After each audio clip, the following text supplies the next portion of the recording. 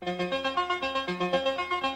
the Duck South Studios in Oxford, Mississippi. We're mass communicating. It's a bold strategy, Cotton. Let's see if it pays off for them. This is the End of the Line podcast, powered by DuckSouth.com. I give it a 10. A 10. Sweep the leg. You have a problem with that? Listen. And now, here's your host, Rocky LaFleur. I bet you slice into the woods $100. Gambling is illegal at Bushwood, sir, and I never slice. Also starring Josh Webb, Jake Latondras, Rob Kroom, David Ellis, and Ramsey Russell. Showtime. All right, here we go. Hold your ears, folks. It's showtime. It's showtime, everybody! Showtime! Welcome to the End of the Line podcast. I'm Rocky LaFleur in the Duck South Studios in Oxford, Mississippi. Joining me on the other end of the line, Ira McCauley, Ramsey Russell. How are y'all, guys? Fantastic. Good. You know, before I punched the record button, I was just telling Ramsey and Ira that last week, boy, it was numbers-wise. I mean, I knew it was a good podcast episode when we recorded it, but overall, man, the download numbers were excellent. Mm-hmm. Must have been an extra point in podcast world. Well, it did really, really well. People, comment to me about the Harlequin in Alaska with the Rock.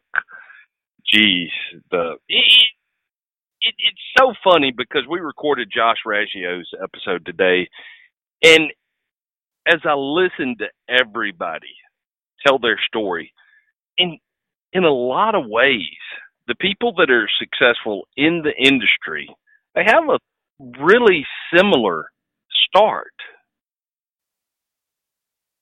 How so, Rocky? Hard work being number one. Just about every single one of the people that we've done stories with, that's always the cornerstone, I would say. Similarities. Hard work, great values, integrity. I mean, the list just keeps going on and on. They grew up with their dad. They grew up on a farm doing some kind of work. It's all these same similarities. I'd say a lot of them have a lot of right brain thinking going on too. Thinking about things in different ways and not just, being a cow following the herd down the path. That's right. Free thinking. I was having a conversation with a guy today to hear y'all's thoughts on this. We live in a world where if somebody is and it's changed this much in 20 years, but we live in a world today where maybe it's taught through the media. You're taught to be jealous of and hate people that are successful. On the farm, we're raising 4-H animals. I'm trying to hang out with some of the top breeders in the 4-H business, and I would tell them, look, I want to get there. I don't want to be one of those people that sits back and is jealous and hates others that are successful. I want to learn from you. Teach me what you're doing. And most people, the common theme that I find around successful people, if you will just have a conversation with them, they'll tell you those secrets. Yeah, and I would think that brings up a good point. Yeah, go ahead, Rocky. I would think in 4-H a whole lot like in the hunting world. I mean, where we may all be kind of looking at things from what we have going on and from our own angle, and on the manufacturing side, there's some competition and all that stuff. But still, the thing that I think is super important, and that a lot of times we don't give enough credit to and think about enough, is that the community, whether it's the 4-H community or the hunting community or whatever, we should be supportive of each other and help each other and bring each other up instead of trying to put each other down. And I think for the most part our community does that, but we certainly do see some negative. But I was going to say, barring from both what y'all just said, is that a lot of the stories I've heard on this podcast, I know my personal experience and several others, is you surrounding yourself, birds of a feather flock together, and a lot of the people I know are associated with people like themselves, and so iron sharpens iron. It's just by close association of highly motivated people, and I at least I benefit from a lot of friendships. You know what I'm saying? It's a lot of synergy going on. Yeah, that's right. I agree with that. I fully agree with that. Well, Ira, look, last week when we left it, you were about to be done with high school and head off to college. We had started into a little bit, and I said, whoa. We'll pick up there next week because I think that you had some interesting college days. You joined the choir. You joined the choir when you got to university, didn't you? The boys' choir.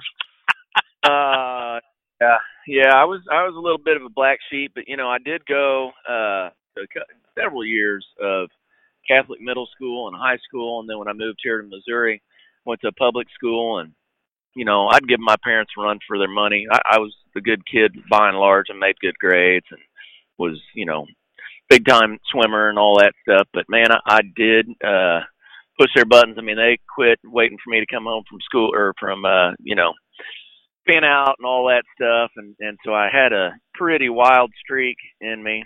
And I think I just kind of beat them down. But so, yeah, I finished up high school, and, my friends are applying to college.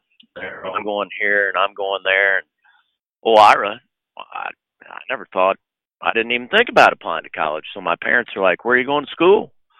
I said, I don't know. I think maybe I'm just going to, do something around here. They nipped that in the bud real quick. They were like, No, that's not happening either. You're out of here. So either you're going into the Army or you're going to college. So college was here in Missouri. So I sent something off and I got accepted. And so I was going to the University of Missouri, and I knew what I was going to do and all that. So my parents and my brother went to South Carolina on a vacation. They made the mistake of leaving me at home. And so they left me at home.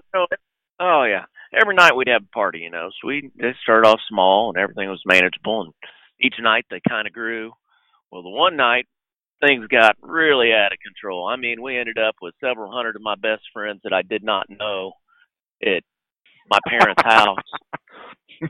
And you know things are out of control when you call the cops on your own damn party. I mean, I called 911 and they were like, "What's the problem?" And I said, "This place is out of control. You got to get people over here immediately. They're destroying our house." So the cops show up and they're like, "Whose party is this?" And I said, "Well, it's my party." And they said, "Okay, how old are you?" I said, "Well, I'm 17." And they were like, "Oh my God." I was like, "Get these damn people out of here right now. They're ruining our house." So they kick everybody out of there. And, I mean, my poor parents, we had cigarette burns in our carpet. Our pool pump was blown up. The pipes were all full of beer cans. Someone threw a thing of potatoes in the pool. They were all in the pipes. Somebody got in a fight, knocked down our whole, fence around our yard. One of my buddies ran into our neighbor's big tree, wrecked his car, ruined their tree. So, and I had like $1,200 cash that I'd been saving up. Somebody stole that out of the drawer in my room. So, I mean, it was a bad deal. And I get up the next morning. You're kind of like an HBO movie. Yeah, I was going to say, it sounds like, what's that movie with the redheaded girl in the 80s? 16 Candles with Long Duck Dog in it. Yeah, Long Duck Dog. They had that party. You do dumb things when you're young. And I wrote several chapters in the book, but I go outside the next morning, man, my neighbors are throwing beer cans back in the yard, and they're cutting me at the hairy eye. I'm like, oh, my God, I got to get the hell out of here. I mean, I've got to get out of here. So school starts in like 5 days. My parents were coming back. They were going to take me to college and all that. Well, I knew that I had really messed up, so I gather all my crap together, kind of put a Band-Aid on this and that. I don't even know where I'm staying, but I get out of there and go to Columbia. You know, I'm not going to be home when they get home. So they get home, and I'm at school, and you know, I was a Phi Delta at MU, so doing that deal, and really hadn't talked to my parents too much, but it was not good. And here comes a letter addressed to me. So I get my letter, and I open it up. It's from my parents' attorney. And the letter clearly stipulates what the rules of engagement concerning college are going to be. It went pretty much something like this. If you have over a 3.5, here's what we'll help you with. If you have below a 3.0, good friggin' luck with life, but you're going into the Army or whatever, but we're not helping support you at all. I mean, fair enough. You know, it was very clear, and it definitely helped me to learn that I was going to toe the line and we weren't going to have any more of that stuff. Gosh. Again, setting a great example for my brother, you know, really, really making it easy on him. Mm-hmm. What happened to those days, man? It seems like, you know, when you're growing up in those days, and we're not much in age difference, but a lot of your friends were like that. But these days, man, it's unrestricted roll with the punches. Most of the kids these days. I don't know, man. Tough back then. It's going to be interesting to see. I mean, you know, when I was in high school, there were lots of people that had parties, and I mean, you know, there was a lot of drinking going on, and the parents knew and all that. I just don't think there's that much of that goes on these days. Maybe I'm naive. I don't know, but I guess I'm getting ready to find out. Oh yeah, it's still going on. Back in spades. I think that it was easier access as far as alcohol, man. Yeah, I can remember being a senior in high school, walking up in gas stations and buying beer. Oh yeah, you knew the certain stores that you could and the ones that you couldn't. Now, geez, man, they still card me if I buy a can of snuff. Yeah. Back in the 80s, all they saw was $5 and $10 bills. That's right.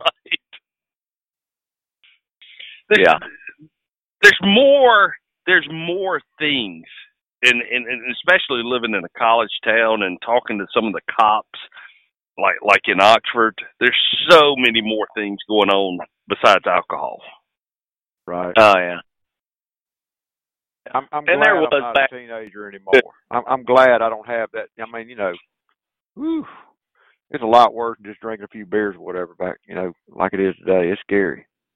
Well, you know, these kids are dying and all that stuff, but the vape thing's crazy. And I don't know. We damn sure weren't angels back then, but it's just kind of a different world. The biggest thing, social media and phones, man, it's crazy. I mean, you know, it's instantaneous gratification, you know. It's crazy.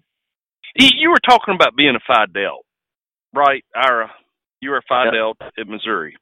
And in those days, you would have a party at the house.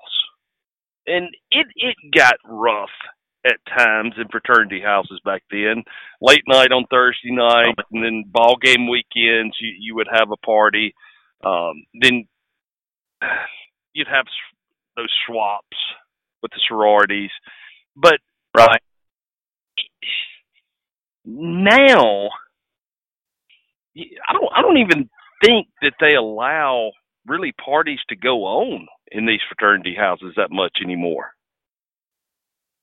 No, man. I mean, I don't know what's going on around the country necessarily, but at MU, oh good Lord, at MU, you know, right around so I graduated undergrad in 91, and we burned our fraternity.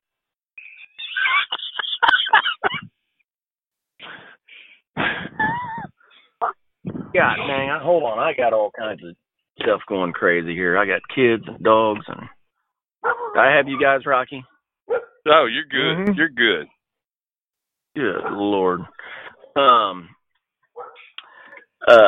You know, how do you burn the fraternity house down? Oh man, well, I mean, back then hazing was just rampant, you know, and so we'd have all kinds of hazing events, and this particular one was basically an annual event where we'd go and buy thousands and thousands of dollars of fireworks. And this is another one of those deals where we're just talking about where the statute of limitations kicks in. So I'll tell the story now. But we'd shoot all the pledges with fireworks, and I mean thousands of dollars of fireworks. Well, one of the bottle rockets or whatever it was hit one of our columns and caught the column on fire. And of course, everybody was sleeping. It was 3 a.m. It was during finals week, and right about when I was about 5 a.m, the whole fire chief, 18 fire trucks show up, and they evacuate the house, and there we are, I think.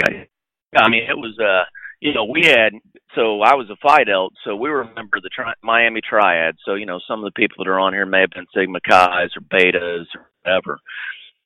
Back then we didn't have 50 keg parties were nothing. You'd have thousands and thousands of people at the house, and things were just wild and crazy. It was a crazy time. Lots of drinking. There were plenty of drugs back then, but I was never a druggie or any of that stuff. But you could find as much trouble as you wanted. That was for sure. After I burned the house down, I think it must have been in like 90. It was whenever that light. Hold on, Ira. Hold on a second. Hold on just a second. You said that the house caught on fire, I guess, from a firework, and you had to go take a final in. It broke up just a second. A robe. That was all I had. I didn't have a pencil. I didn't have a calculator. I didn't have anything. All I had was a doggone robe. Toga.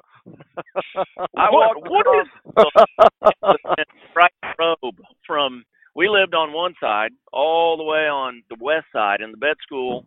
Or this way, I wouldn't have been in vet school then, but it would have been the ag schools, science schools on the other side. Oh yeah, I walked all the way across there, and of course, no one knew what was going on. They're like, "What are you doing?" I said, "Man, our house burned down. I don't even have a pencil. I don't have anything." What is your professor's reaction walking into a final in a robe?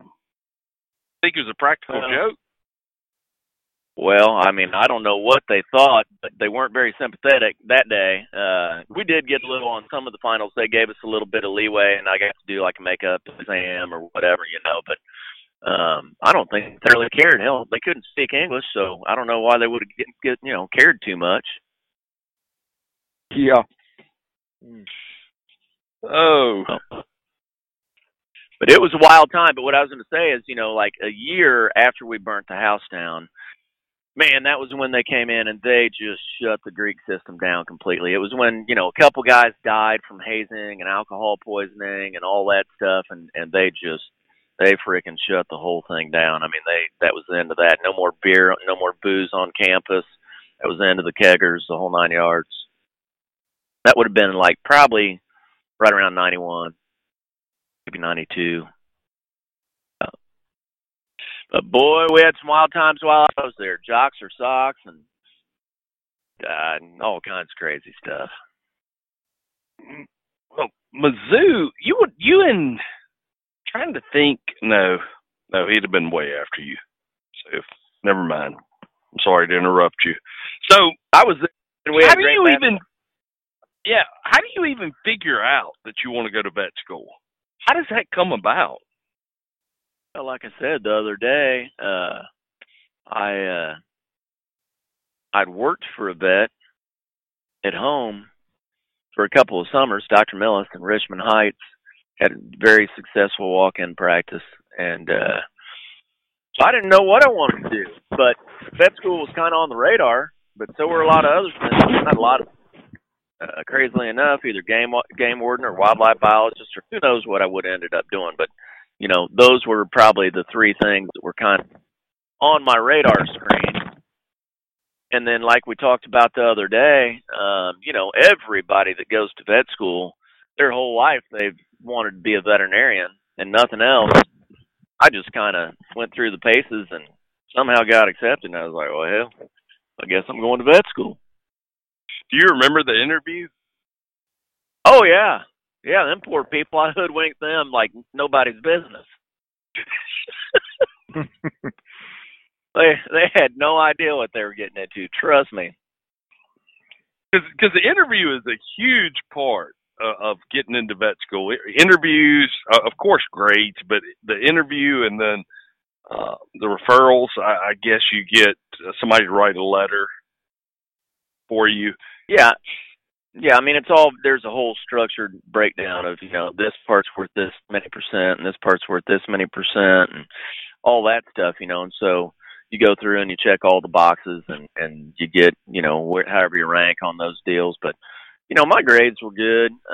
I'd done well on the VCAT and all that, but so had everybody else. I had some good experience. I think that to some degree, there's a lot of, and I'm not judging anyone or anything else, but god dang, there's a lot of nerdy veterinarians out there. And some of them are just so book smart, they're not really good communicators with people, and I just have to wonder if they didn't take a little bit of that into account too, because God knows I was not the brightest bulb in the box, and, everybody was qualified, so it wasn't like, I was leading the pack in any category other than probably just being a decent communicator and a good bullshitter, I guess. That's all we got me through college. All right, correct me if I'm wrong, Ira. I've always heard that the A students in vet school become professors. The B students always end up specializing, and the C students become the millionaires that own the successful practices. Is that right? Well, I don't know about the millionaires unless they're doing something else, but yes, I would agree with that. I mean, there's very little business stuff that's taught there. A little bit, they touch on it some, but there's a lot of successful practices out there. So the go-getters, the guys that are the right brain thinkers, the type A personalities, in general, they're going to be the ones that are owning practices and all that stuff, So I had an attorney tell me one time similar thing. Rocky said the A students became professors and the B students went to work at the law practice of the C students. He said that's the way law school was. I think there's a lot of truth to that. It is, and I think the reason why.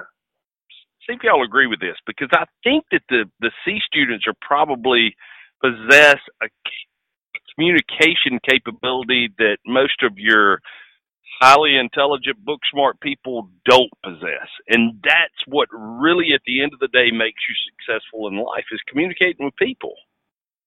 Well, it's just like the old saying goes. Yeah. It's like the old saying goes, if you're going to be dumb, you better be tough. So if you're a C student, you better work extra hard because you weren't smart enough to make A's, I never took a final in a toga, but I did learn a whole lot more outside the classroom in college than I learned in it. That's a fact. So I got to tell you guys something here. So, every night at our house, you have your normal nightly routine with your kids and all that stuff. Well, tonight I come home and there's like 10 kids inside our outbuilding out here playing basketball and hitting baseballs and all that. So I'm like, well, heck, I'm just going to go lock myself in my car.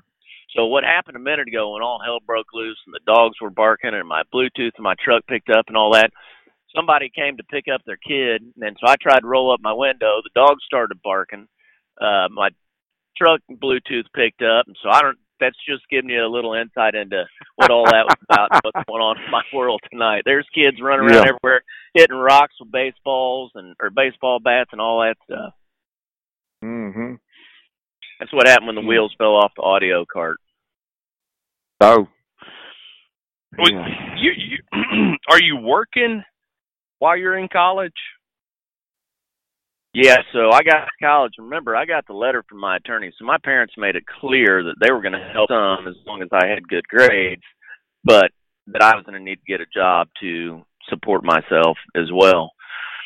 So you guys, everybody knows what Bass Pro Shops is. Well, we all think of Bass Pro Shops as the big mega stores, with the aquariums and the huge amounts and all that stuff. But I don't know if you guys ever watched David Letterman, but Letterman used to have a deal on there fairly frequently. I guess he just thought it was funny that there was a sign that said liquor, guns, and ammo. Do you guys remember that? No.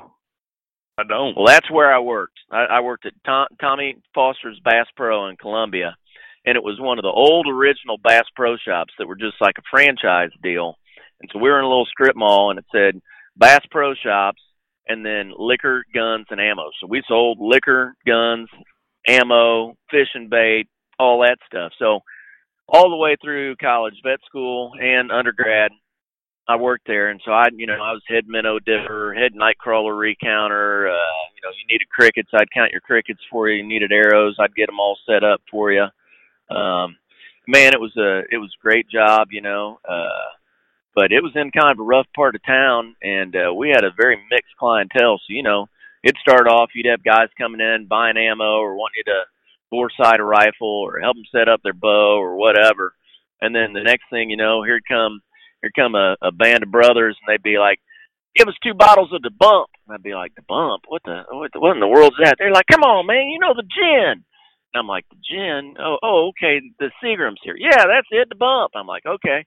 Well, old Tommy Foster, he was a big-time military guy, so what they didn't know was that he had a sawed-off shotgun right there underneath the desk, and all you had to do was pull the trigger, and it'd chop both knees off right there, So that always helped you feel a little bit better when it was 9:30 at night, and you'd have people come in, that were all messed up buying booze, knowing that, you had a little upper hand right there. Probably wouldn't fly in today's world, but it was just kind of run-of-the-mill back then. Mm-hmm.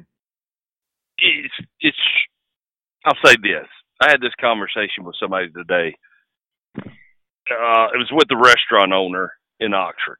Now, when I was in college, I put in application after application after application after application. Everywhere you went, there was a stack of applicants for a job in a college town.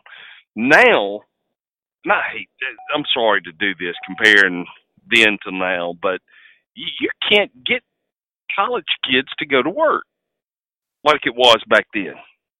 They don't have a job, a lot of them. I was like you. I had to earn money. I was just like you. I had to earn extra money to pay for outside of basic needs. Yeah, most of my friends in a fraternity house, most of us had some job, whether you were a bartender or, started your own little business in the community delivering hot tubs, or, worked at a restaurant, or, helped out on the farm, or helped out at one of the university deals. Almost everybody had some sort of job, even if it was something where you only worked 10 hours a week or whatever. I don't know. I enjoyed my time at Bass Pro. I made some relationships and friendships that are still, very important to me up to this date and time. Wouldn't have had it any other way. That's a significant part of I never really thought about it, but I'm sure that it played a role in what got me into wanting to be involved in the hunting industry in a, more involved manner. That's what I was just thinking to ask. It had to. Never thought about it, but I'm sure it did. Well, remember Jim Gianlotis, when we were talking before we got on here, Jim Gianlotis, my buddy that was old head hunting buyer at Bass Pro, guy that helped me first start sourcing and cutting so stuff, he worked at Bass Pro with me. Yep, sure enough. So there you go. Oh, I'll be darned. Yep. Huh.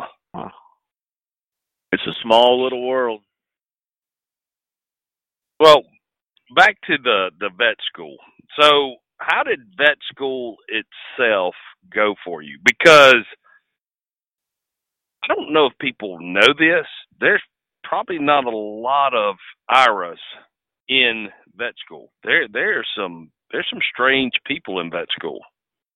Oh man, purple hair and just crazy ideas. Bunny huggers. I did fine.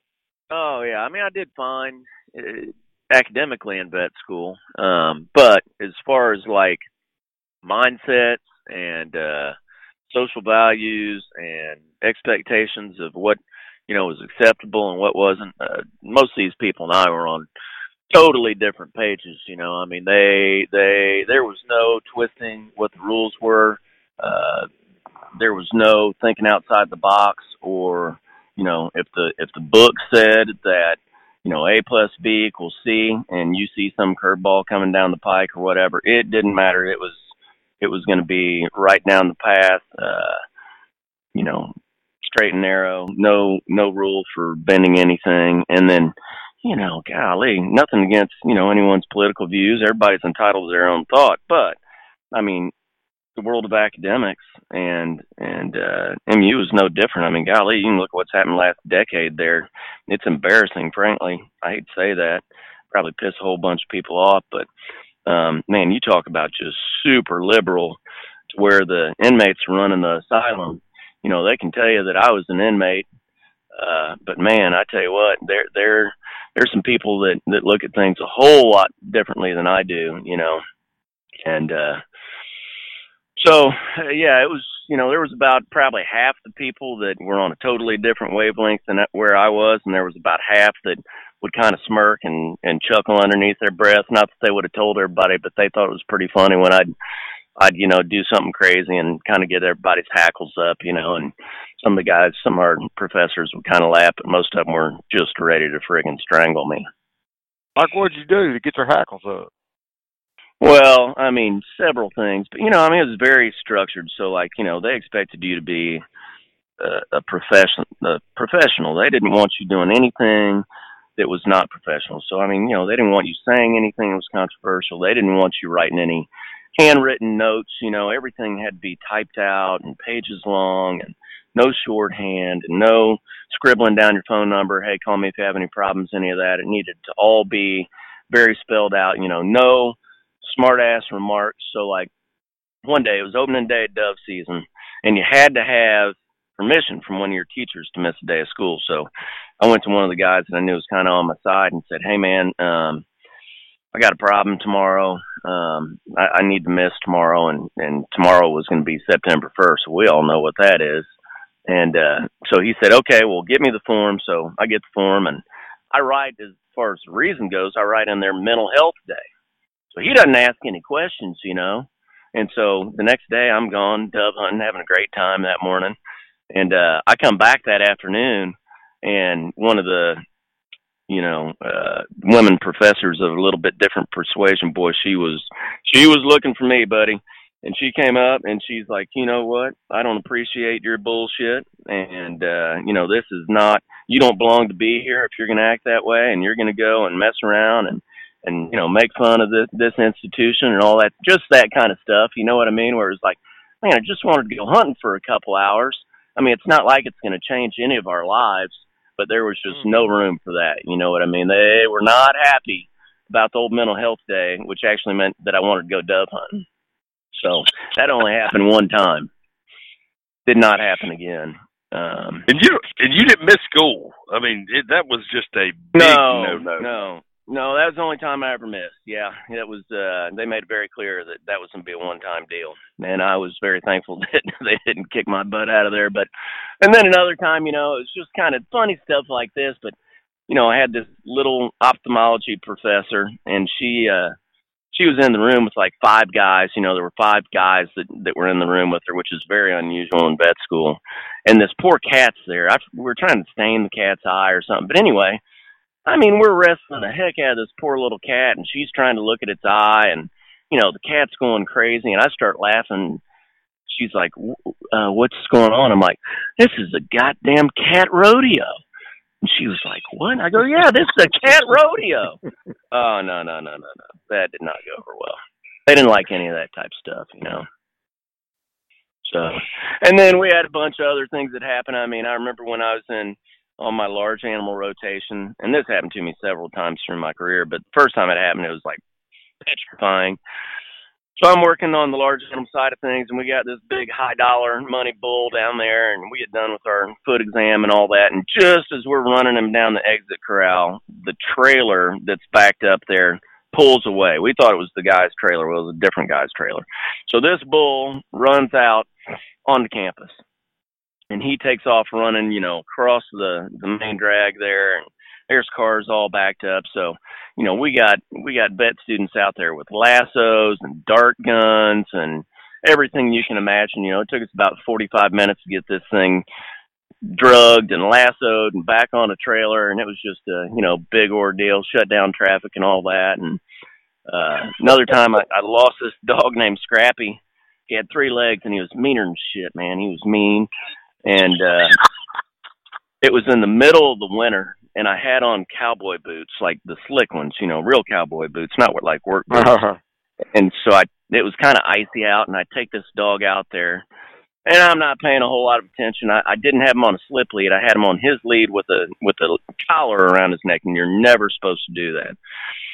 And so I take him out to go to the bathroom, and all of a sudden he tears off backing up, and he slips out of his collar. And I'm like, oh, my God. I mean, if you lose a dog, that's like about the worst thing that can happen. Well, of course, I take off running after this thing on the ice, slipping and falling and trying to grab him, and I'm grabbing him, and he'd bite me, and I'd let go, and I'd try to grab him again. Well, he finally gets away, and I'm like, oh, my God, what am I going to do? What am I going to do? So I tell my professor there, like, you're calling the owners right now. I'm like, come on, man, just let me go. Let me get 2 or 3 people, and we'll go find him. He's out there somewhere. She's like, no, you're calling these people, and you're calling them right now. I'm like, oh, my God. So I call him, and, of course, that escalated the situation immediately. It was not good.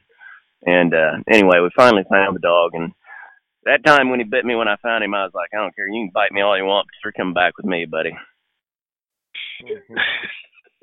I don't think that I don't know if I said this in the podcast or if it was after the podcast. I don't think people realize how difficult vet school is. I mean, it's a tough deal. I've heard people say that it's people that went to med school and vet school is way tougher than med school. Well, I can tell you this: if you're on the, if you got through undergrad on the program where you're going to skip class and take some Cliff's notes and do a little cramming and show up and get by, that program doesn't work for vet school. I mean, A, you're not going to skip class. You're going to be there. And then B, you're going to have to put in, a little bit of studying time or a lot. But like I said, I worked 30 or 40 hours a week at Bass Pro. And my roommate, one of them was a genius, man. I mean, his name was Dave Erkey, and the dude was super smart and very driven. And so he'd always, he went to all the classes and did all the studying. He'd condense, let's say, for a normal person, you might have 60 pages of notes. Well, he'd condense his notes into like 4 or 5 pages. So I'd pay him a couple bucks or buy him some beer or whatever, and he'd give me his condensed notes. And, dude, I'm telling you, those things were like, that was like, just pouring nitrous to it. I mean, you could go in there and take a test and maybe put in a C effort and get a, B plus or an A minus result. So I think here's to Dave Erkey for helping me to get through vet school. Wow. And this is at a time during vet school that when you took a test, let's just say that you're in, anatomy or something. Let's just say that. Canine anatomy. And it may be a professor teaching that certain class, right? But professors from around the building could submit a question to put on his test that you may have not even thought about covering, right? Oh, yeah. I mean, you were never going to get 100%. I mean, it was kind of like hunting. You just hope to be one step behind Mother Nature. Kind of the same thing there, I wasn't shooting for 100. I was just shooting for a C plus, But yeah, I mean, the tests were challenging for sure. I was always a good test taker. I mean, even if I wasn't smart, somehow I usually did okay on most of the tests, But well, yeah, let me ask you this, because I was thinking about this when you were talking about the differences between you and a lot of people that were in vet school. You were talking about the people that wanted to be a vet since they were small. A lot of these people would probably do well working for a rescue type organization instead of being a veterinarian, though. I mean, is that a good way of putting it? Yeah, some of them. There were some that went into industry. There were some that have gone to work for, the government. There's some that have gone to work at schools. There's all kinds of different things that you can do with a veterinary degree. One thing, and you and I and Ramsey talked about it last week, but one thing that's really changed a bunch in veterinary medicine, it's created really kind of a crisis, is that there's so many women, the vast majority of acceptance now are women. Well, anyway, there's a bunch of reasons for it, but it's created a problem on the hiring side, and we're short staffed with we don't have a big pool of veterinarians to choose from because in our society, most women are going to get married, they're going to start having babies, and granted, some of them are going to continue to be practice owners or full-time veterinarians or whatever. In general, in our society, what happens the majority of the time is that the man, whether he's the breadwinner or not, which in the veterinary world, most of the time he probably is, because contrary to popular opinion, all veterinarians are not millionaires and don't really make a whole lot of money. She's probably still going to work, but she's probably not necessarily going to work full time, at least after she has kids and all that stuff. So, that's been an interesting dynamic that's creating some challenges for practice owners, whether they're men or women. It just can be difficult to find employees, staff veterinarians, and you're darn sure if you get a good one, you better be ready to pay them well and try and keep them happy. Mm-hmm. So, but yeah, there's all kinds of different things that you can do and that different people do. But there's some people that just aren't cut out to deal with the social interactions of being a practicing veterinarian. So, a lot of it's coaching people and helping them with their emotional problems and opening their eyes to, hey man, your dog's got these issues. And, and then there's the whole financial side of it. And there's a whole lot of stuff going on there. And I guess, let me get back to vet school for just a second. So vet school, like most education programs, they're giving you a foundation that is supposed to be a solid foundation that's going to prepare you for your career. And so you're going to learn about all kinds of stuff. There's going to be many, many, many things you learn about that you will never, ever use. Now, maybe if you were a histopathologist, you'd use them, or if you were an epidemiologist, you'd use them, or whatever. But most of the stuff that you learn in vet school, the day that you graduate, 75% of it, you might as well just kick right out the door and call a waste of your time. But what you don't know when you get out of vet school that is, it's what everyone spends their first year or two out of school learning, is that you got to learn and be reminded that common things happen commonly. And but the problem is you don't know what the common things are, because the same emphasis was put on, splenomeningeosarcoma as was put on, a spay. So you just don't, you don't come out with that experience base that, when something walks through the door, like today, something walks through the door, I'm like, okay, here are my top 10 things. It's probably going to be one of these two. If it's not, it's probably going to be one of these four. And then if not, then we're really going to have to start peeling back the layers of onion and spending some money and spinning our wheels and all that stuff. But when you come out of vet school, you're like, oh my God, who knows? It could be any of these 20 things. How would I ever figure it out? You know what I mean? I find all this hilarious because, of course, being married to a veterinarian and living this. I don't care. It's the same as being, pick any occupation. We're all veterinarians, mechanics, doctors, woodworkers, whatever. It's all the same. It's the same type of stuff, just, a little different. And the other big thing about being a veterinarian versus being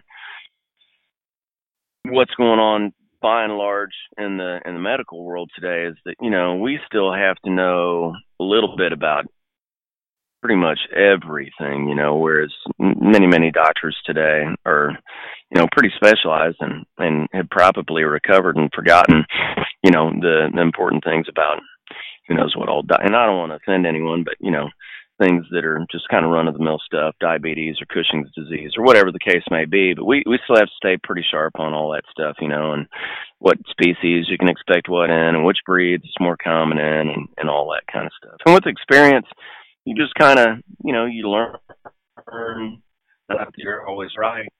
You just kind of, what you're feeling for when something's not playing by the rules, and, it's just going to be one of those out there deals. And so, yeah, I always say being a veterinarian is kind of like Christmas every day. You just never know what's going to be in that box. Did you ever second guess yourself? when you were in school? Your choice? No. I mean, I didn't. No, because I really didn't have any alternate plan that was any better. So, no, I just thought it all worked out fine. And I mean, I still, like I said, as a veterinarian, there's a lot of different things that you can do. And I mean, look at my life. Look at what I ended up doing. Even though being a veterinarian is still a major part of my vocation, it's not like, I mean, I'm doing a whole lot of other stuff, right? So, I mean, I sold Momarsh last year. I mean, hadn't been for the tariffs and some other things that were going on. There was a strong case to be made for sell the clinics, for God's sakes, and focus on all the hunting.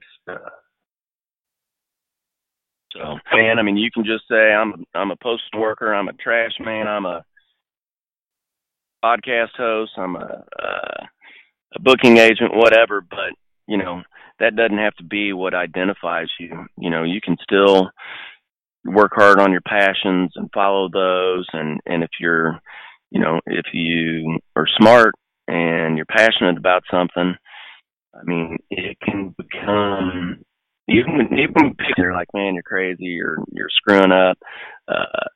The United States of America, it's a free world still. Thank God for Donald Trump, but you can still be what you want to be if you work hard and apply yourself and make wise choices. And just because you're a vet or whatever people identify as, that doesn't mean that's what you have to be forever. It's not where you start, it's where you finish, isn't it? Yep.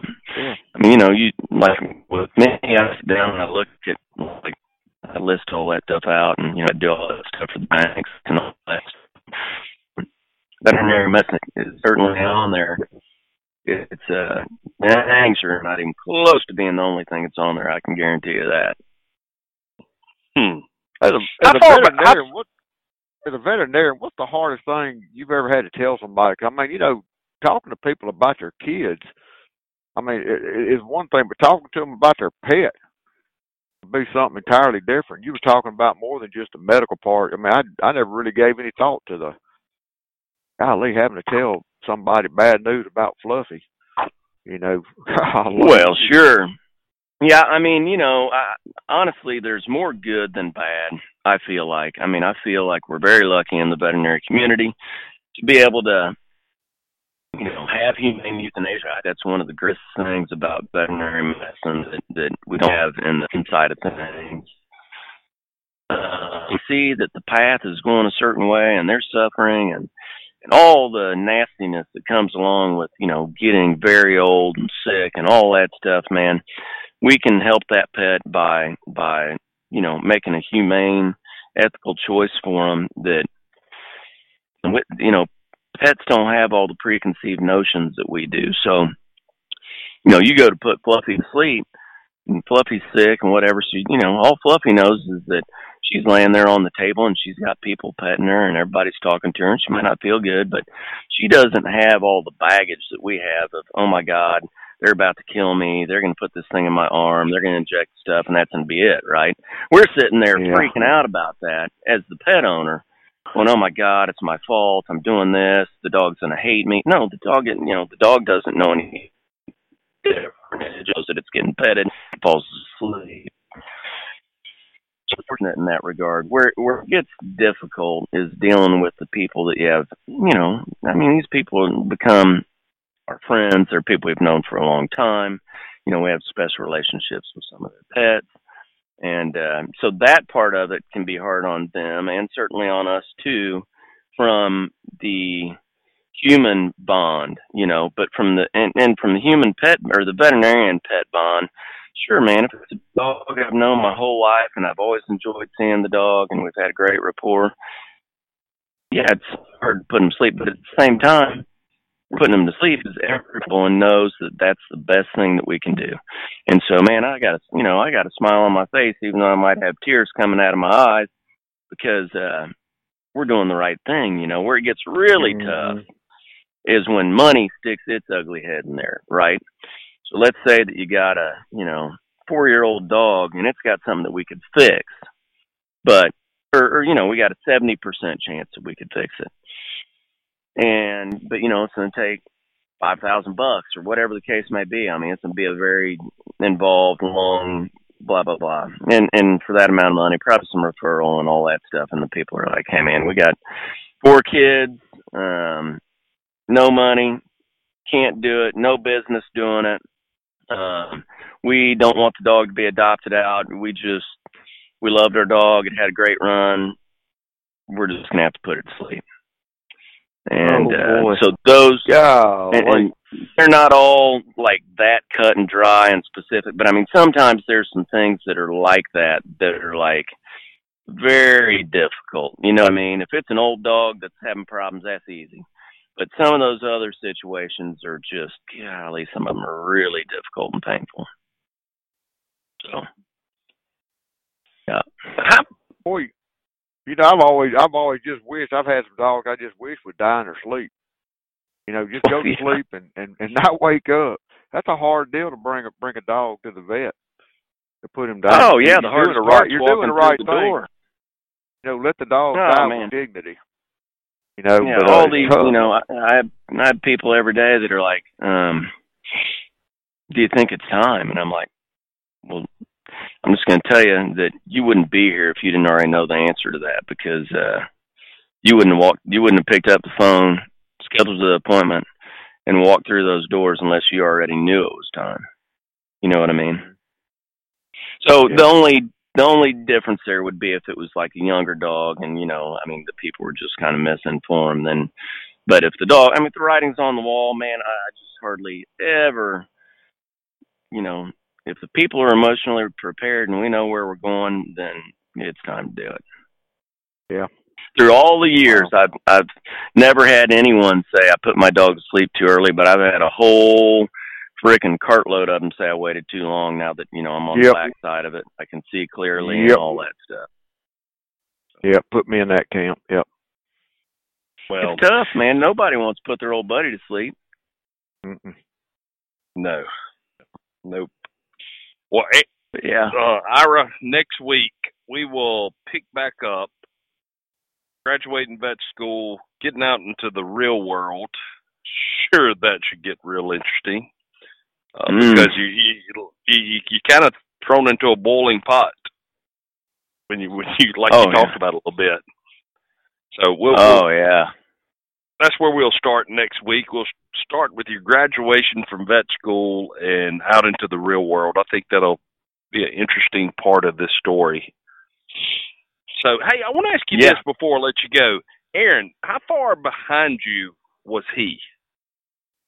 Well, he's 2 years younger than me, but then he was 3 years behind me in vet school.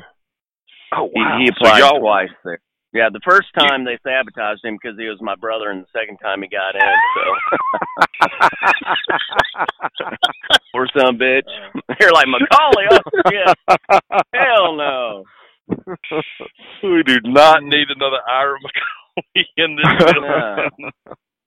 Well, guys, I've enjoyed it. We will jump back in. It's been a short week this week and trying to combine all of these into a few days, but I appreciate y'all taking the time to get these recorded because, Ramsey, you're out on the road. Ira, I know how busy you are. Thank you again. We want to thank all of you that listened to this edition of the End of the Line podcast, powered by DuckSouth.com.